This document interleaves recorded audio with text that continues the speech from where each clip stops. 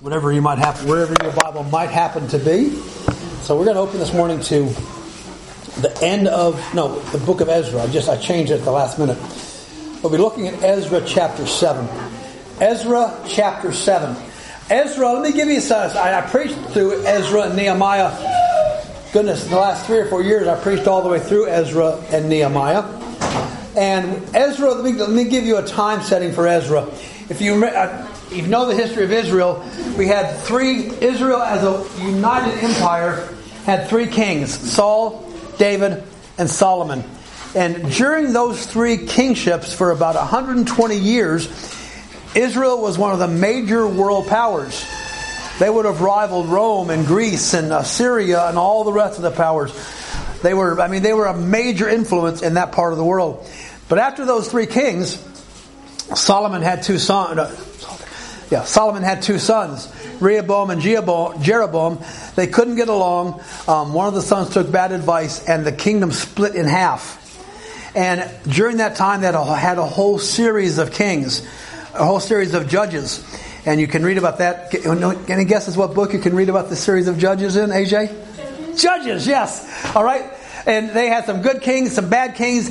And anyway, at the end of the day, neither northern, we'll call them northern and southern Israel, neither part would follow God, and God decided to disperse them for various reasons, which as a history teacher I'd love to get into, but let's just say for various reasons, God dispersed them. The northern tribes got taken into Assyria and just disappeared off the face of the earth.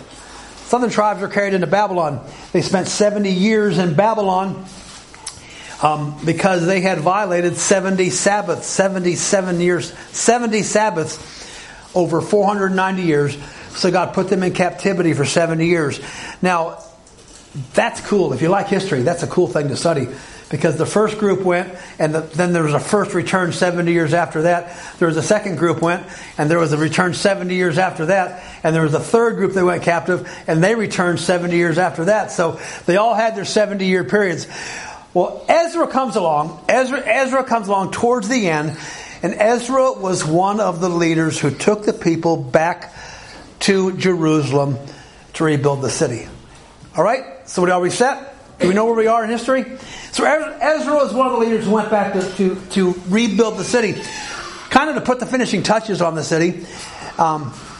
So he came back, and that's where we find ourselves today. I preached on Haggai a few weeks ago. This is roughly the same time as Haggai was doing his preaching.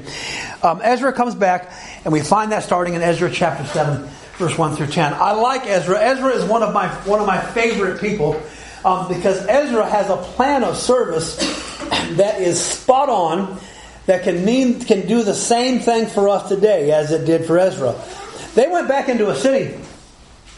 I don't think we can get a real picture of how bad Jerusalem was left.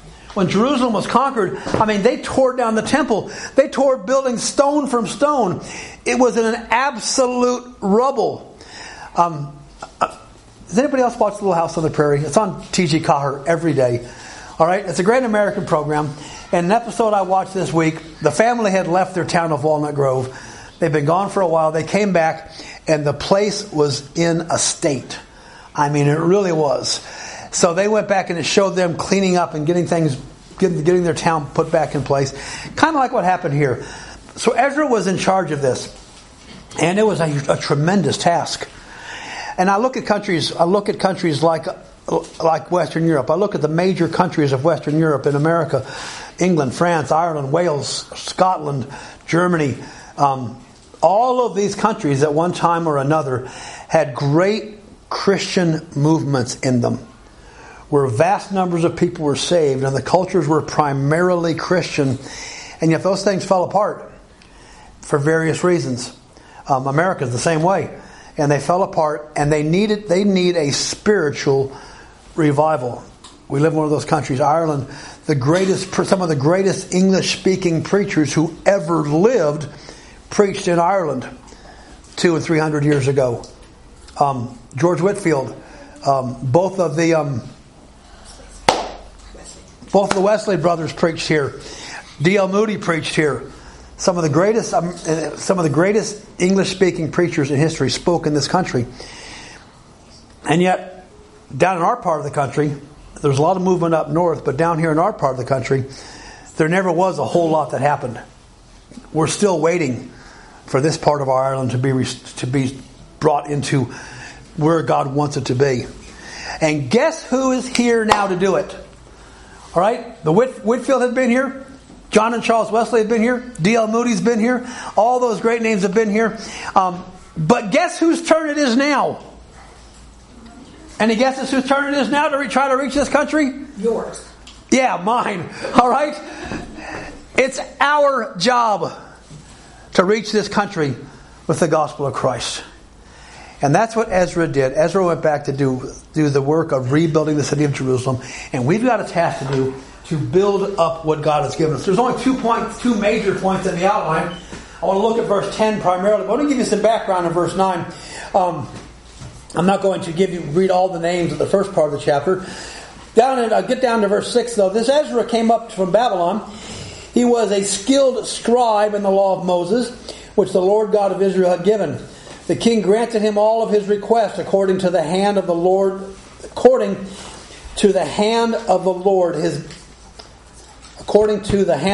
his God upon him. Some of the children of Israel, the priests and the Levites and the singers and the gatekeepers and the Nethium, came up to Jerusalem in the 7th year of King Artaxerxes, and Ezra came to Jerusalem in the 5th year, in the 5th month, which was the 7th year of the king. Now, Ezra and Nehemiah, they're kind of packaged together, right? Nehemiah did the practical work. He was in charge of rebuilding the city, rebuilding the walls. If you ever want to just really get fired up about God's work, read the book of Nehemiah. There's great pictures there. There's a picture of a guy. Some of the guys there, when they were building, they had their builder's trowel in one hand, or they had their hammers in one hand. And guess what's in the other hand? You know, Dave? They had a sword in one hand and all these tools in the other. So can you imagine sawing away with a sword in your hand? Hammering in nails. That's exciting.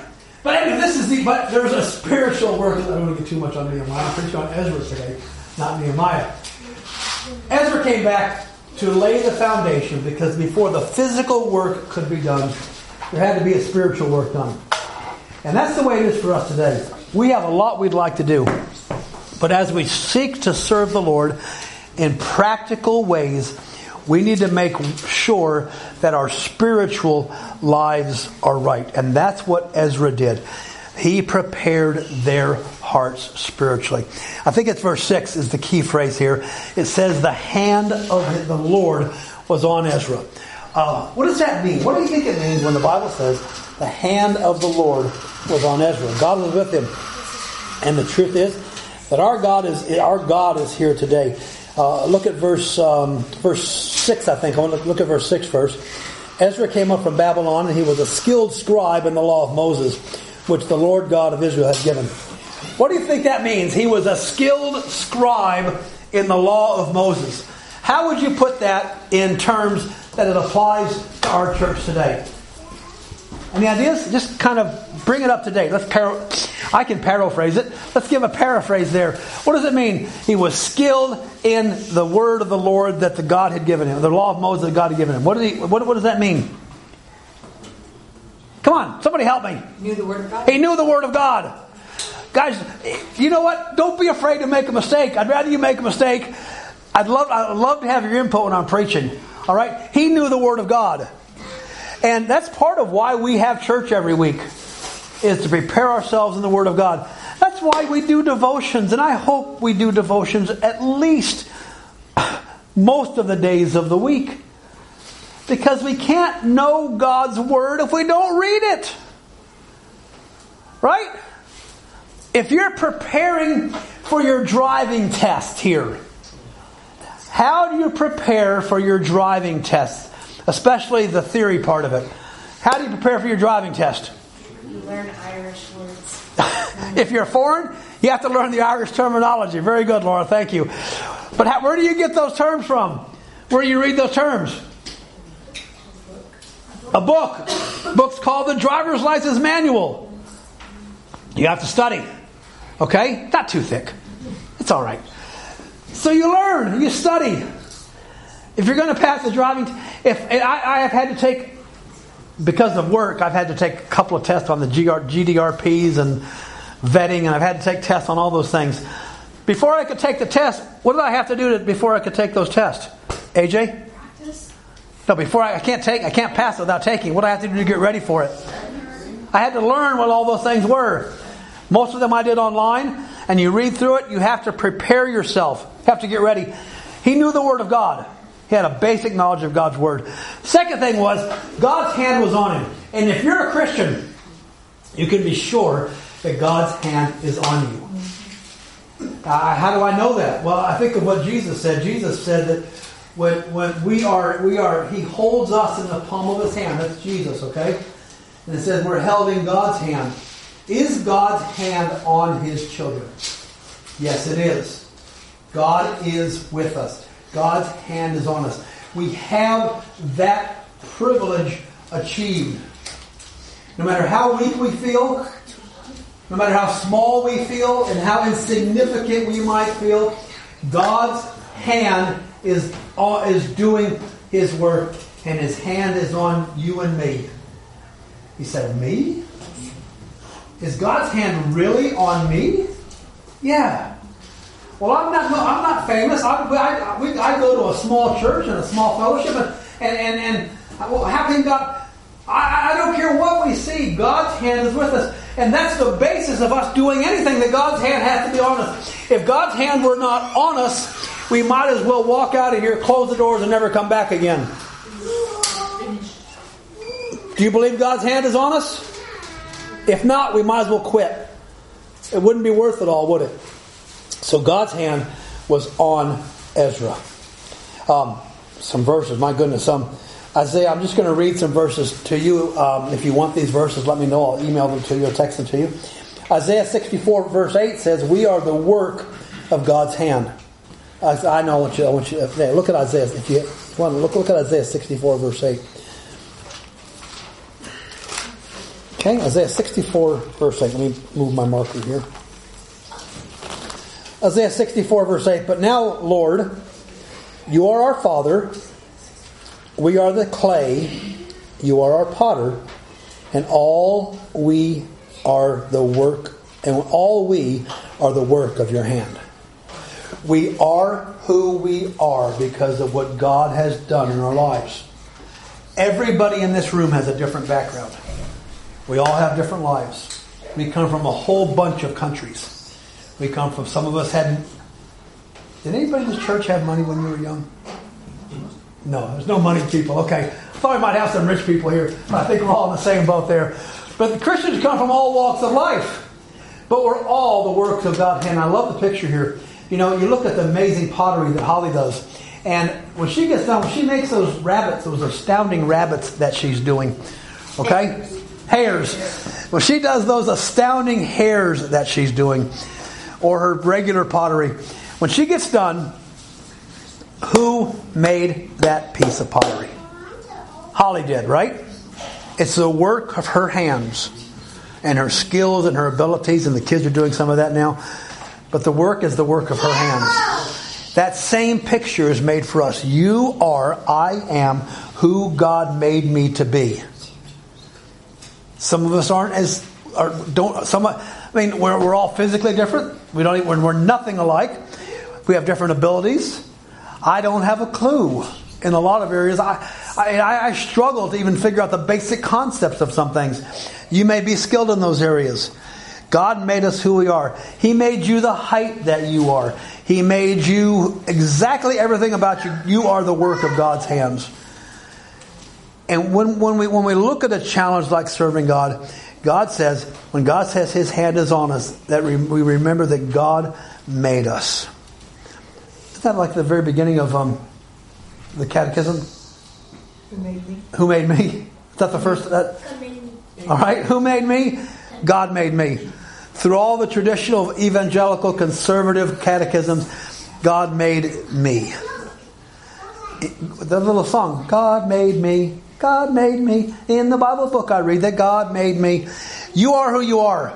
And God's hand is on you. You are the work of God's hand, exactly like you are. We don't have to be like somebody else. Psalm 98 verse 1. Psalm 98 verse 1. Okay, I should have marked these. I didn't want to look them up. Psalm 98 verse 1.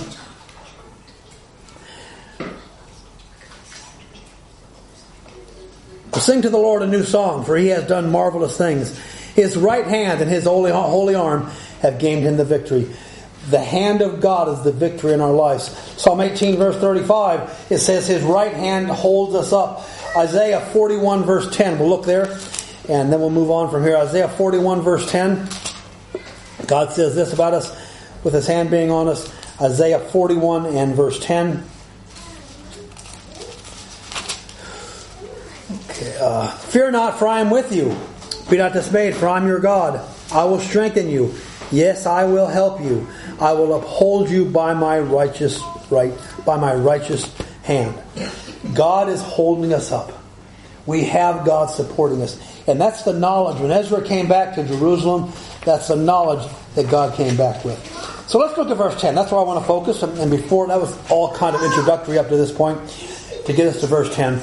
And let's pray before we get started. Father, I thank you for this opportunity to look at your word. I thank you that we have the foundation laid. Lord, we need to be skilled in your word. And Lord, we need to remember that your hand is on us. Lord, what a strength it would be when finances go poorly if we could say, my God's hand is upon me. When illnesses and sicknesses attack. When we have family tragedies. When we face any of these struggles, Lord, remind us that your hand is on us and doing the work in us. Lord, bless our time together as we look at the rest of the message. Teach us from it. In Jesus' name we pray. Amen. 4 things here. 4 simple little things in Isaiah or in Ezra chapter 7 verse 10. For Ezra had prepared his heart to seek the law of the Lord, and to do it, and to teach statutes and ordinances to others. First thing God did, He prepared his heart to seek the Lord.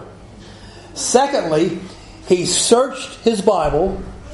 Thirdly, He did the work. And fourthly, He taught others. And for us to survive as a church, for us to thrive as a church, for us to move forward as a church, you and me, all of us together, need to be keeping these things in mind. First thing He did, He prepared his heart to seek the Lord. His heart was ready. To prepare his heart to seek the law of the Lord. The heart is foundational. The heart is not that organ that beats in our chest, necessarily. That's part of it. The heart is not the issue that Mary's dad is having. The heart that I had operated on 4 years ago is my physical heart. It is the essence of my life. If I had not had my heart fixed, I'd probably be dead by now. I probably would have been dead within a couple of weeks when they found that I was a pretty sick camper, a pretty ill guy. If Mary didn't have these doctors to go to get his heart taken care of, he would die. He might even be dead by now if he hadn't had doctors to take care of his physical heart. That one part of us, if that one part stops, we're gone. Okay? Same thing is true spiritually.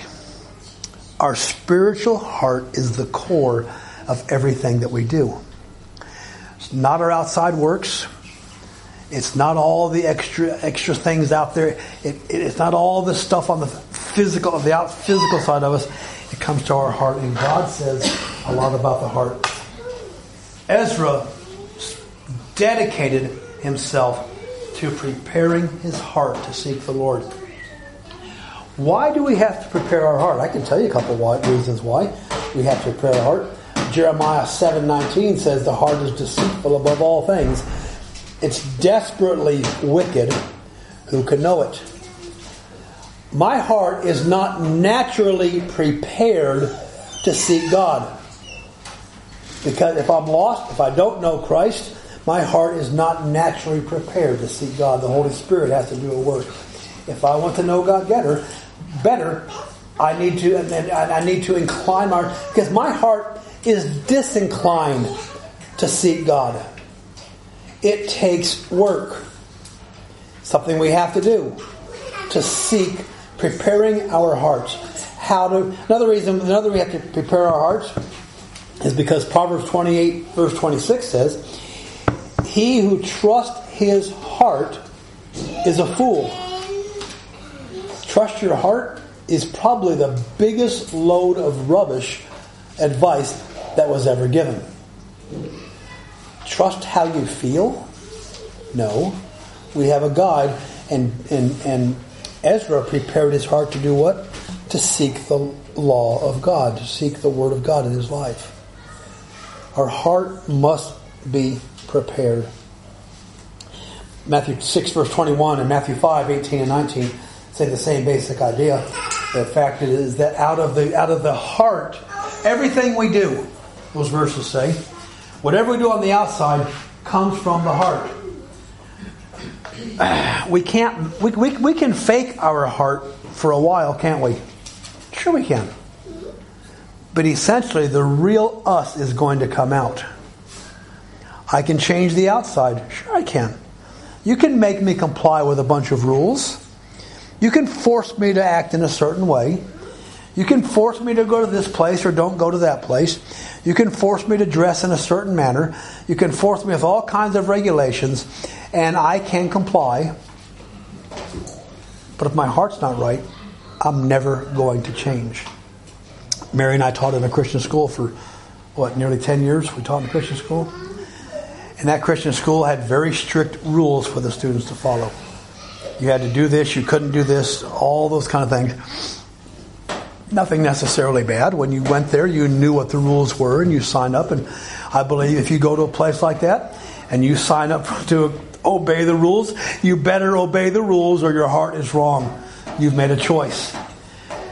But we found out, and I've seen, back then, in the 70s, 80s, American Christians seemed to think the Christian school was the panacea for everything. It was the cure for everything. You go to Christian school, the kids are going to be fine. And they're going to grow up to serve God, and everything's going to be hunky-dory. But in those Christian schools, sure, we tried to reach the heart, but we forced them to conform on the outside. And that doesn't work. You can force people to change their shirt, but they've got to change their heart.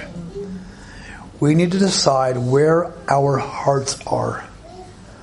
Do I have a heart that's dedicated to seeking God and His Word, or do I have a heart that's more dedicated to what I want to do? Believe it or not, I've been doing my daily devotions, I can say daily, for about 20 years. If I've missed, it's been something unusual. Okay?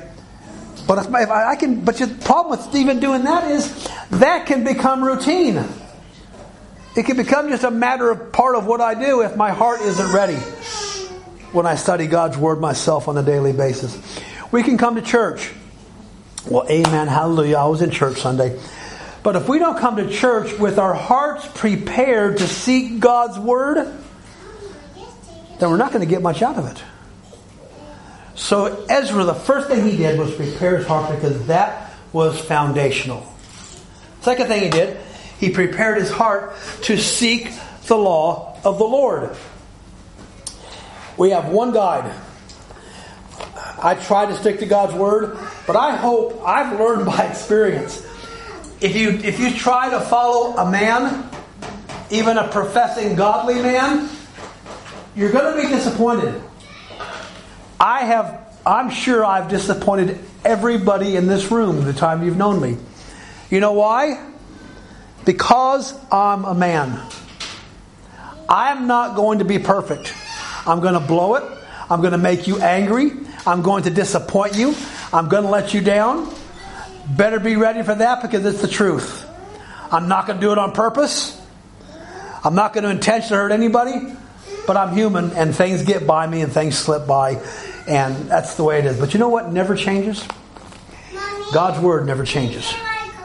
It's always there. It's always constant. That's why Ezra prepared his heart to seek the law of the Lord. We already know that he had a basic foundation on it, but that's where he went. The revival under the boy King Josiah. Do you know what? When Josiah was king, He discovered there was a book, the book of the law of the Lord. And he went out, and the first thing he did was he tried to apply the law of the Lord to the nation, because they knew the importance of seeking God's word. 2 Timothy chapter 3, verse 16. All scripture is given by inspiration of God. Literally God breathed. I think it was this morning. Didn't we hear this morning the word of God is sharp and powerful, or quick and powerful than sharper than a two-edged sword? It's the place where we can find comfort. This is not just ink on a page. It's not just bandwidth on your device. This is the living Word of God. And it's the only thing that's going to protect us. It's all God breathed. Literally, I think most translations say something like, all Scripture is given by the inspiration of God, which is true. But it's literally God breathed into the men who wrote Scripture His Word. He used them, He used their personalities, but He breathed His Word into them. And that's what we have today. We have the very breath of God in front of us today. That's why we seek this. That's why we don't seek alternate sources. God's Word is what we say. He sought the law of the Lord. It's profitable. We can learn doctrine. We can learn how to correct. We can teach people how to live righteously. Psalm 119 verse 11 says that God's Word will keep us from sin. Psalm 119, 105 says the word of the Lord is light unto our feet. Proverbs 1 verse 1 and 2, it's the source of wisdom. Romans 10:17, God's Word brings faith. John 20 verse 30 and 31, it brings salvation over and over again. 1 John 1:4, it brings joy in our lives. We have got to absolutely fall in love with the Word of God, folks. It's got to be our guiding pattern. It's got to be part of our daily lives. Most of us, unless we're sick, we're not going to go all day without eating physical food. Unless you're fasting or you got a purpose. It would be a very rare day for me to miss my meals. I like eating. That's obvious. And I'm getting a grin here that I know. I love my food. And I think most of us do too. You fix the right thing, most of us are going to tuck right into it. Okay? But how much of us love God's Word that much? How many of us treasure God's Word above my daily food, my daily essence? We've got to have God's Word. And Ezra prepared his heart to seek the Word of God. We need to be making Bible-based decisions based directly on what God says. So Ezra prepared his heart to seek the law of the Lord. He prepared his heart to seek what the Word of God says. Next thing we read, he did the work. Ezra prepared his heart to seek the law of the Lord. And those little words just kind of tucked in there, he prepared his heart to do the Word of God. James writes that we are to be doers of the Word and not hearers only. I think I preached on that recently, didn't I? Yeah, God, He tells us to be doers of the Word and not hearers only. It's wonderful to be a Bible scholar. Part of the thing I did in Christian school, I taught Bible drill, sword drills. And my sword drill team, a sword drill is when you study a passage of Scripture and you go and they ask you questions on it, and the team tries to be the first to answer the question. So the better learned you are on that passage of Scripture, the better your team's going to do. And my team I loved coaching that. And my team were actually state champions in the sword drill one year. And we were so good that we had enough points to win when there were still like 10 questions left in the competition. All we had to do was keep my students. They said, just don't get up, don't make a mistake. Sit on your hands, don't move. We've got enough points to win without them doing anything. And some of them they couldn't resist it, but anyway, they knew that passage of Scripture. You can start quoting a verse and somebody jump up and have the answer. That's okay, isn't it? That's a good idea. But unless it went to their hearts, did it make a difference? No. It was just there, and I know, and I'm overdoing it a bit, because yes, there may be some of those kids today whose God words, it's alive, right? Who may still be working in their lives today in ways we can't see. We've got to do God's Word. Doesn't the Word of God say, go into all the... Well, I'll hold that till later. Go into all the world and preach the gospel to every creature. Is that the Word of God? Yes?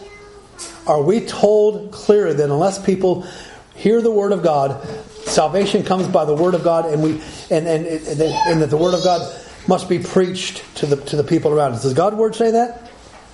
Does God's Word say that we are to be witnesses in Jerusalem and Judea and Samaria and uttermost parts? Does God's Word say that?